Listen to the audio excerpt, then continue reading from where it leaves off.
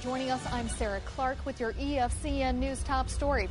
Muslims worldwide have condemned the November Mumbai shooting rampage by suspected Islamic militants as senseless terrorism. But they also find themselves on the defensive once again about bloodshed linked to their religion.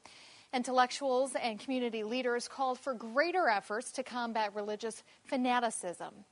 As you'll remember, over Thanksgiving weekend, 10 gunmen attacked 10 targets in the 3-day assault, including a Jewish community center and luxury hotels in India's commercial hub. More than 170 people were killed.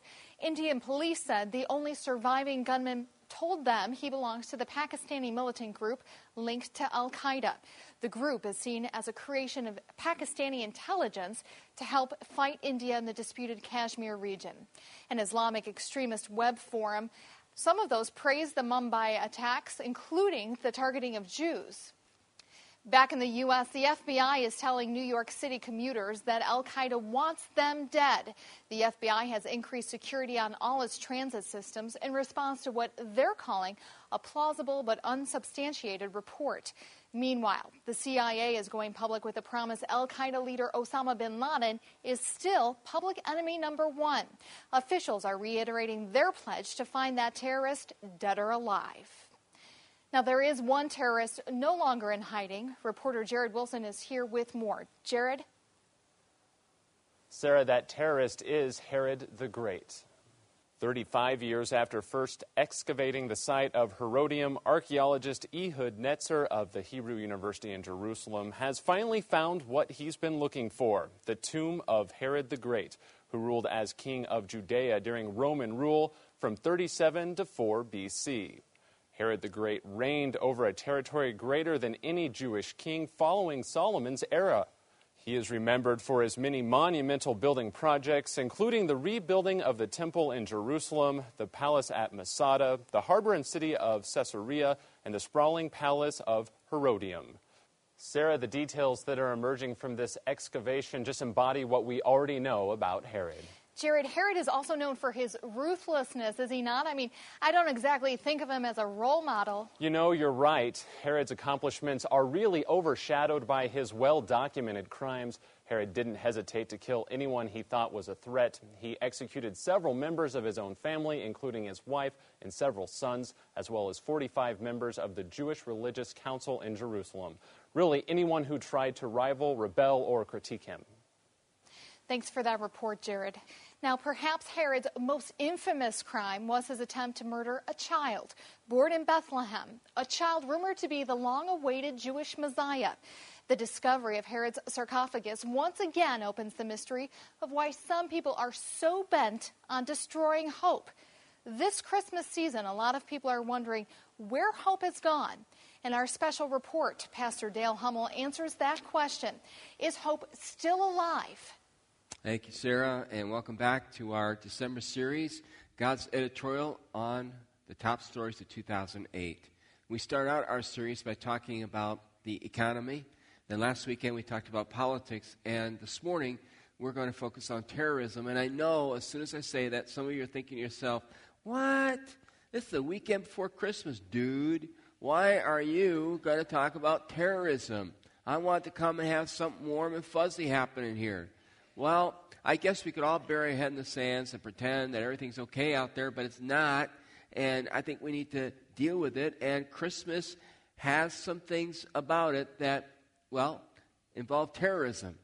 For instance, if you look at the Christmas story carefully, you will discover that the child Jesus was the target of a terrorist attack, that he barely escaped. Let me show you what I mean. Take your Bibles and turn open to the Gospel of Matthew, to a well-worn Christmas story, Matthew chapter 2. How many of you are suffering with me with sinus, cold, that kind of thing? All right? On a count of 3, let's all clear our voices. Thank you very much. That helped me. Okay. All right. Matthew chapter 2, listen to this. After Jesus was born in Bethlehem in Judea during the time of King Herod, Magi from the east came to Jerusalem and asked, "Where is the one who was born King of the Jews? We saw his star when it rose and have come to worship him." When King Herod heard this, he was disturbed, and all Jerusalem with him. When he had called together all the people's chief priests and teachers of the law, he asked them where the Messiah was to be born. In Bethlehem in Judea, they replied, for this is what the prophet has written. But you, Bethlehem, in the land of Judah, are by no means least among the rulers of Judah. For out of you will come a ruler who will shepherd my people Israel. When Herod called the Magi secretly and found out from them the exact time the star had appeared, he sent them to Bethlehem and said, go and make a careful search for the child. As soon as you find him, report to me, so I too may go and worship him. After they had heard the king, they went on their way, and the star they had seen when it rose went ahead of them until it stopped over the place where the child was. When they saw the star, they were overjoyed. On coming in to the house, they saw the child with his mother Mary, and they bowed down and worshipped him. Then they opened their treasures and presented him with gifts of gold, frankincense, and myrrh. And having been warned in a dream not to go back to Herod, they returned to the country by another route. When they had gone, an angel of the Lord appeared to Joseph in a dream. Get up, he said, take the child and his mother and escape to Egypt. Stay there until I tell you, for Herod is going to search for the child to kill him. So he got up, took the child and his mother during the night, and left for Egypt, where he stayed until the death of Herod. And so was fulfilled what the Lord had said through the prophet, out of Egypt I called my son. When Herod realized that he had been outwitted by the Magi, he was furious. And he gave orders to kill all the boys in Bethlehem and its vicinity who were 2 years old and under, in accordance with the time he had learned from the Magi. Then what was said through the prophet Jeremiah was fulfilled. A voice is heard in Ramah, weeping and mourning, and Rachel weeping for her children, and refusing to be comforted because they are no more.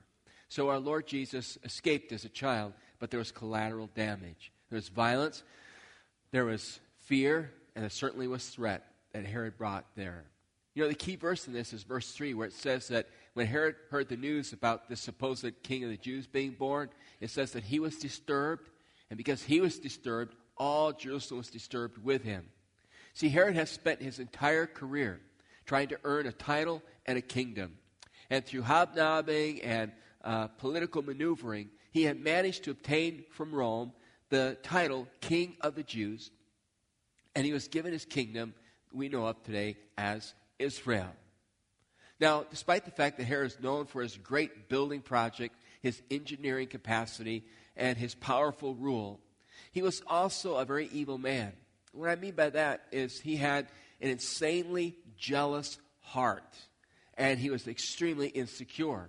And if he thought that you were after his throne or his kingdom, if it was just a notion or a rumor, he'd have you put to death. That's why he killed his favorite wife, Mary Amne. Can you imagine not being his favorite wife? He had her killed because he had suspicion from others that she was in a plot to overthrow him. He had 3 of his sons killed because he supposed that they were after his throne. So a guy who could kill not only his foes and his friends, but his family would have no problem calling the order to have every little boy 2 years of age and under brutally murdered in Bethlehem and the vicinity, especially if one of them was rumored to be a potential king of the Jews. Now, we know that story well. We've played the parts in Christmas pageants. How many of you were wise men or women? All right? How many of you played Mary? Right? How many of you were the baby? Any babies here? When you were a baby, you were used? Yeah, we got a few there. Okay, right? So we've all played that part, and we think we know the story. But here's the reality. There is a story behind the story. There is a reality that is taking place then and now that we've got to get a clue on it. So we're going to draw the curtains back for a minute and realize that behind Herod, who is a terrorist in the way he acts, is the father of all terrorism himself. Going on here is not just the battle of Herod to retain his throne and to kill the infant Jesus, but there's a cosmic supernatural battle taking place here. Satan is behind the scenes using Herod's pride and jealous and evil heart to try to get at the hope of the world, which is resting in that child, Jesus Christ. You know, the Bible reminds us that Satan is a terrorist. Peter described him this way, 1 Peter 5:8. He says, stay alert. Watch out for your great enemy, the devil. Finish it with me. He prowls around like a roaring lion looking for someone to devour. Or Jesus said in John chapter 10, verse 10, let's read this one aloud together. The thief's purpose is to steal and kill and destroy. And he launched that whole plot back in the book of Genesis. And I'd like you to turn back there with me for just a minute. Genesis chapter 3. In Genesis chapter 3, we discover Adam and Eve, God's creation. He put them in the garden, and he just simply said, you can have anything you want, but leave this one tree alone and honor me and obey me. Well, Satan shows up in the garden, and he utilizes the serpent, which must have been an amazing creature back in the book of Genesis. Remember, Satan was one of the created beings that God had made and had a high position in heaven, from what we understand in Scripture. But Satan rebelled against God. Pride filled his heart, and he wanted God's throne. And God would not share his power, and God banished him from heaven and from that realm where God is, and he shows up in the garden. And there he utilizes the serpent, this creature, to tantalize the woman. And she pays attention to the creature, and he proceeds to convince her and her husband to rebel against God. And we know that they rebelled, and we know sin was born into the world as a result of that. And so God came looking for the guilty parties, and he confronts them one after another. And finally he confronts the serpent. But it's not so much the serpent he's confronting, but Satan himself. And there are two very interesting verses in Genesis 3, verse 14 and 15. Listen to what it says. Then the Lord God said to the serpent, because you have done this, you are cursed more than all animals, domestic and wild. You will crawl on your belly, groveling in the dust as long as you live. Now here's a key verse, verse 15. I think, verse 15. Are we stuck? Okay. And I will cause hostility between you and the woman, between your offspring and her offspring. He will strike your head, and you will strike his heel. Now, I agree with Bible theologians who say that is the first foreshadowing in the Bible of the cosmic and epic battle that would take place on the cross. That Satan and his armies, so to speak, the unseen forces of the world, would come against the offspring of the woman, not just humanity, but God, man, Jesus Christ, in order to destroy the hope that was in the world. You see, Satan knew in his heart and mind that God was going to make a way to reconcile mankind back to himself. And so he stalked all of God's steps. And we know from the Bible that the method that God chose to use to bring man to himself was to call on a man by the name of Abraham and say to him, I'm going to make you into a nation, and through your nation, all peoples are going to be blessed, Abraham. And that, of course, is the Jewish people, right? Who eventually would give birth to the Messiah. And so if you watch Satan throughout the Old Testament, he is constantly trying to deceive, discourage, and destroy the Jewish nation over and over and over and over again. He never stops. But God always preserves a remnant who stay faithful to him. And it all culminates in this one little girl, this teenage peasant girl living in Nazareth, who God comes in the right time, at the right place, sends his angel Gabriel, who says that you are going to become pregnant, though you are a virgin. The Holy Spirit will implant God in your womb, who will take on flesh, and he will be born, Emmanuel, God with us, and he is the hope of not only your people, the Jewish people, but the hope of the world. And so Satan, just as he utilized the serpent, utilizes Herod's pride and Herod's evil, jealous spirit to try to get at Jesus. But like we've already learned, Jesus escaped. But then the serpent shows up later on, and he tries to attack Jesus from a different angle. Remember the story in the wilderness during the 40 days of our Lord's fasting in the wilderness, without sleep and worn down? Satan comes to him and says, I'll give you all the kingdoms of the world if you just bow to me. Remember, Jesus rebukes Satan after 3 different temptations and says, I will live by the word of God. I'm not going to live by the words and the lies that you're saying to me. And Satan leaves him and he goes away. And Satan works with the jealous heart of Pilate, the Roman governor. And then he works with the jealous hearts of the religious leaders who have turned away from God. And he manages to manipulate the whole thing until finally these men put Jesus up on a cross and crucify him. And it appears that the devil has won, that he's sunk his teeth, so to speak, into the heel of our Lord and released his venom. And Jesus is going to die. And with that, the hope of the world is going to die. But on the cross, Jesus spoke an interesting phrase. He said, it is finished. And when he said that, he didn't mean my life is over. He used a phrase that was used by merchants in those days to say the debt is paid, the transaction is complete. And what he was saying to the Father was, Father, I am paying the price. I am totally committed. I am giving myself for the lost world so that they can become your adopted children. And with that, he gave up his last breath. And Satan thought he'd won, but Satan had been defeated because Jesus at that moment crushed his head and won victory for the world. Now, with that, Satan resigned. He just said, I'm beat, and I'm going to crawl in a hole someplace and let God just do his thing, right? Absolutely not. Satan is still looking to destroy God's people. He's still looking to destroy the Jewish people. I believe that with all my heart, because they have been the seed of the Messiah. And as I understand prophecy, he's going to bring many back to himself in the end times.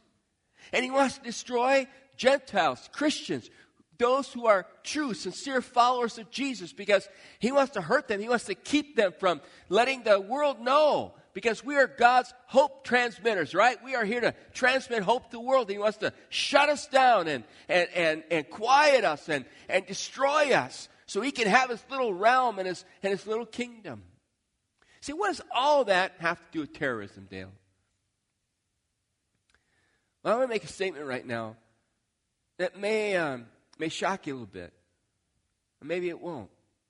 I believe that terrorism today, and I'm going to focus specifically on radical Islam, I believe is more than just a battle between human beings.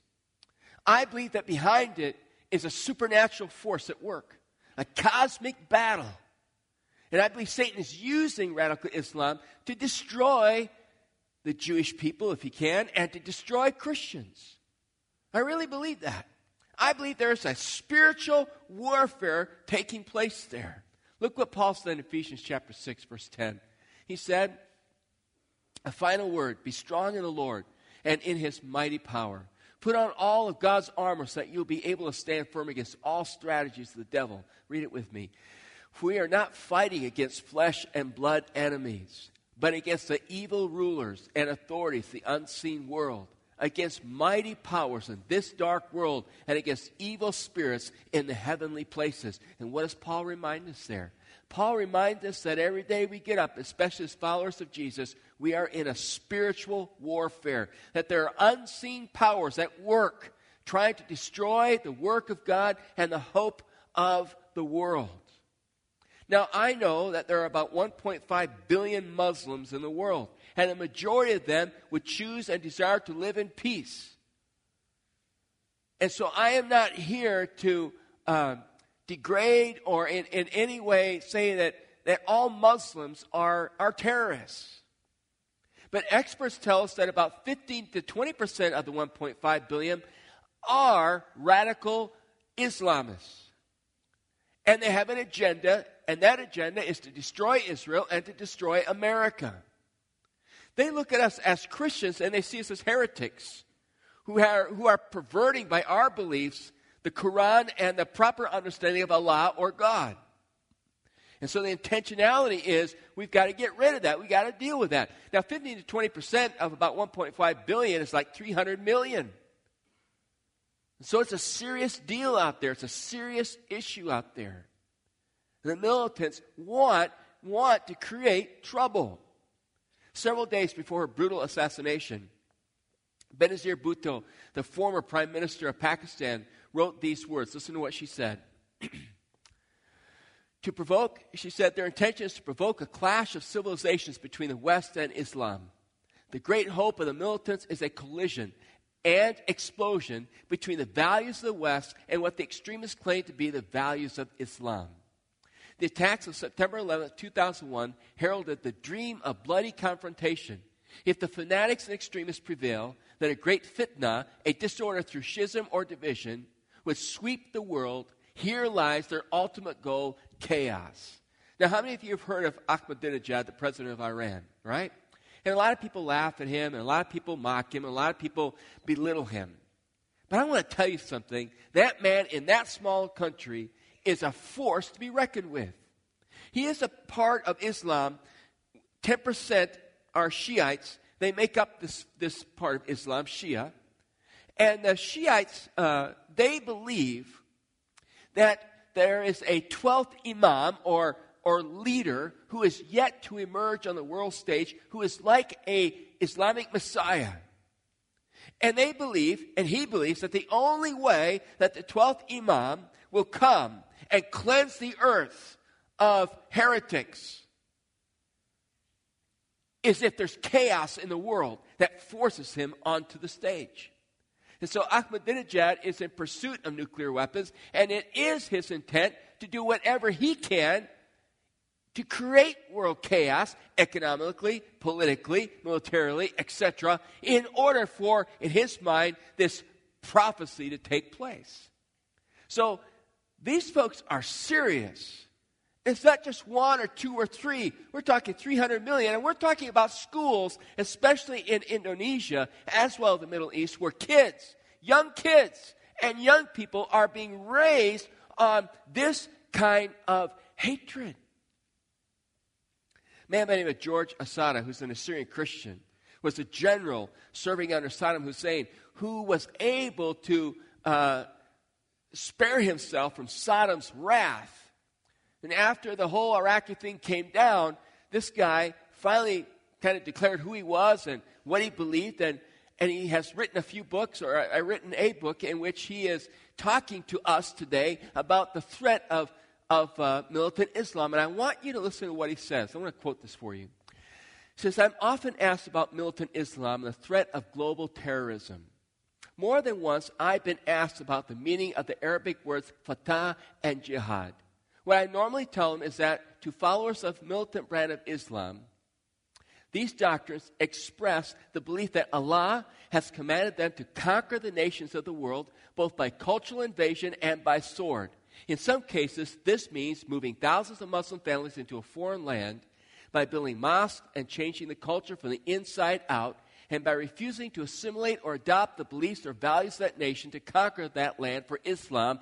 This is an invidious doctrine, but it's being carried out in some places today by the followers of this type of Islam." Now, we've all heard the word jihad, right? And the word jihad means to struggle. And in one sense, it describes the struggle of a Muslim to submit him or herself to Allah. But it's also used to describe the defense of Islam. Now, everybody has the right to defend themselves.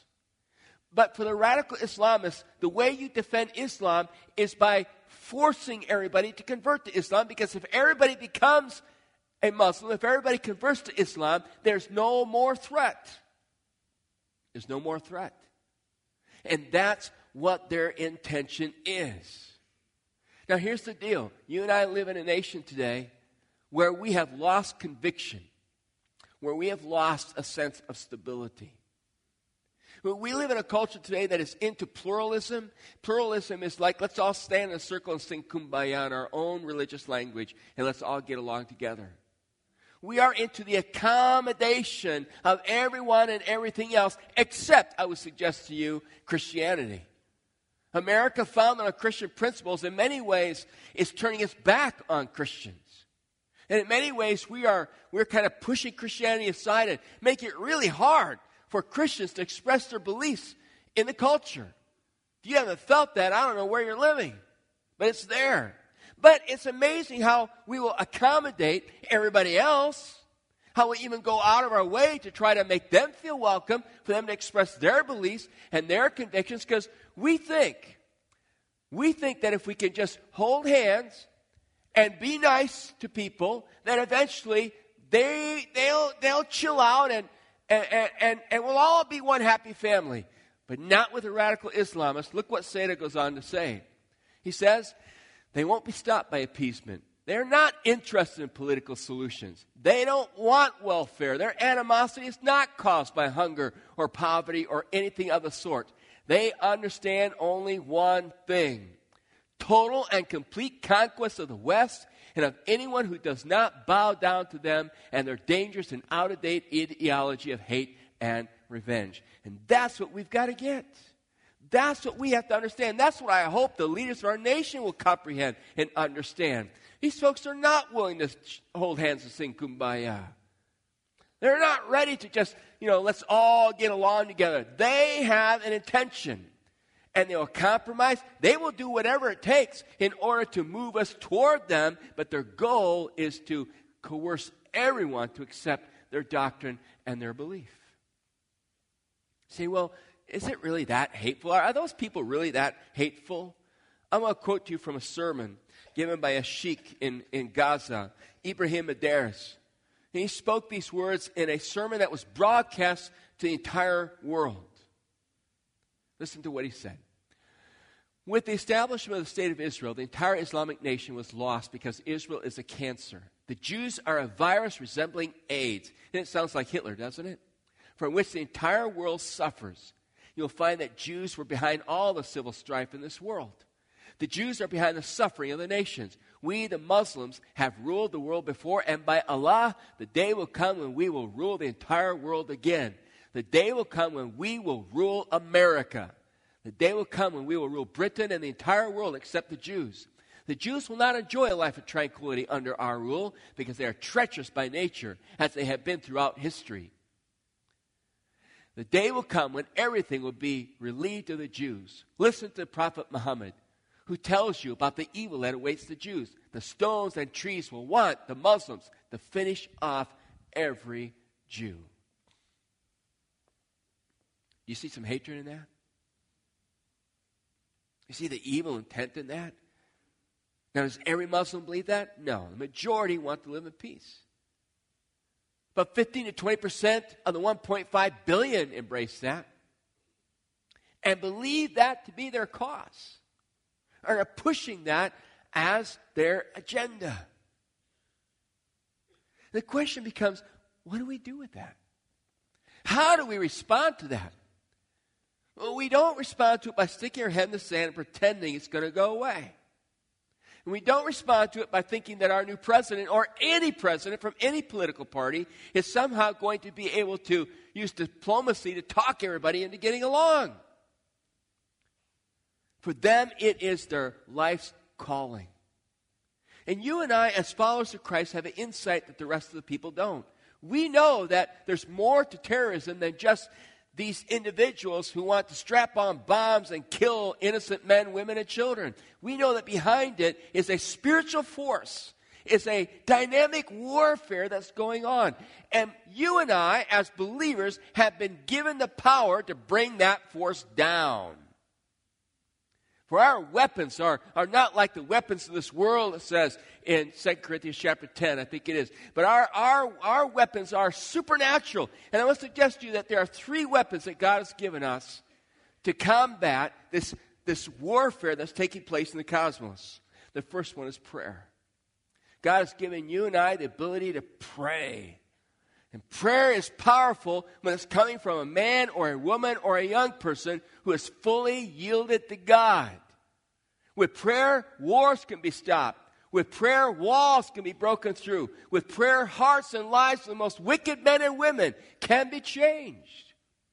But I'm afraid in our nation today, our prayers are so weak because our lives are so unholy. And God can't use the prayers of a person who's dabbling in pornography. And God can't use the prayers of a person who's compromised in materialism. And God won't use the prayers of a person who insists on gossiping and backbiting and being jealous. And so in America today, I think Christians are so impotent because we are spiritually not right with God. My hope and prayer is the stuff that's going on in our culture right now is going to shake us back so that God can use us to bring about an awakening, a spiritual awakening in our nation, like has happened on at least 2 other occasions that will truly be transforming. That's the hope. That's our potential. The second weapon, if you want to use it that way, that God's given us is His Word, folks, is His Word. My great fear today is that many of us don't know what we believe. And that scares me. Because if I don't know what I believe, I'm susceptible to what everybody else may believe and preach at me. And Islam is not embarrassed or afraid to preach their beliefs. In fact, someone a while back came up to me and handed me a Quran here at our church. And they said, this was left at my door the other day. How many of you have received a Quran? Look at the hands that just went up. They're not afraid to propagate what they believe. Now imagine a young person especially getting a hold of a Quran And they're wise. They know how to get people to feel a part of the system. We all want to belong. We want to be a part of it. If I don't know what I believe, I could easily fall victim to them convincing me that Allah is the same God that the Christians worship. And that argument is out there, and I'm here to tell you that Allah and Jehovah of the Bible are not the same. They couldn't be further apart. They couldn't be further apart. Allah is not personable, and Allah is unstable and unpredictable and vengeful. So different from Jehovah, the God of the Bible. They believe that the Quran, which was only written after Muhammad supposedly received his revelations from the angel Gabriel back in about 620 A.D. or so, they believe that the Quran is the mother of all other books, and that the Bible is secondary to the Quran. Folks, the Bible is written over 1,400 years by 40 different authors, and if you read the Bible, you'll find continuity. It's one story of how God pursues mankind from the garden to bring him back to himself. You read the Quran, it is full of contradictions. You read the Quran, it makes no sense. You read the Quran in some places, and it's like someone who wasn't quite all there wrote it. It makes no sense at all. And by the way, if I were to speak that in some countries today, I would be killed on the spot. You need to know what you believe, and you have to be here next weekend, all right? You got to be here next weekend for the final message when I talk about navigating these confusing times. You got to know what you believe, or you are susceptible, or you're in a dangerous place. But when I know what I believe, when I know what the Word of God says, not only can I pray, but I can pray God's Word. And the Bible says that the Word of God is His dunamis, it's His dynamite, and it's His power, and it changes hearts and it changes lives. The third thing that God's given us is our witness. God wants us to witness with our lives, how we live our lives. He wants us to witness with our words. You know, there are many, many Muslims right now throughout the world that don't like what they see happening. And they are more open now to knowing about who Jesus Christ is than any other time. And we read, and I have talked to the people who know these people in Bethlehem and in Jericho of all places and in Afghanistan and in Egypt. We know that Jesus is revealing himself to Muslims in dreams, and they are converting, and there is a movement among Muslims coming to faith in Jesus Christ. And you and I can't go hide. You and I need to befriend Muslims. You and I need to share hope with them and encouragement with them. You and I need to be willing to show God's love toward them. You and I need to be able to dialogue with them about what the truth is. That's how we turn the world around. That's how we change this whole thing. By recognizing that it's a spiritual battle as much as it is a physical battle.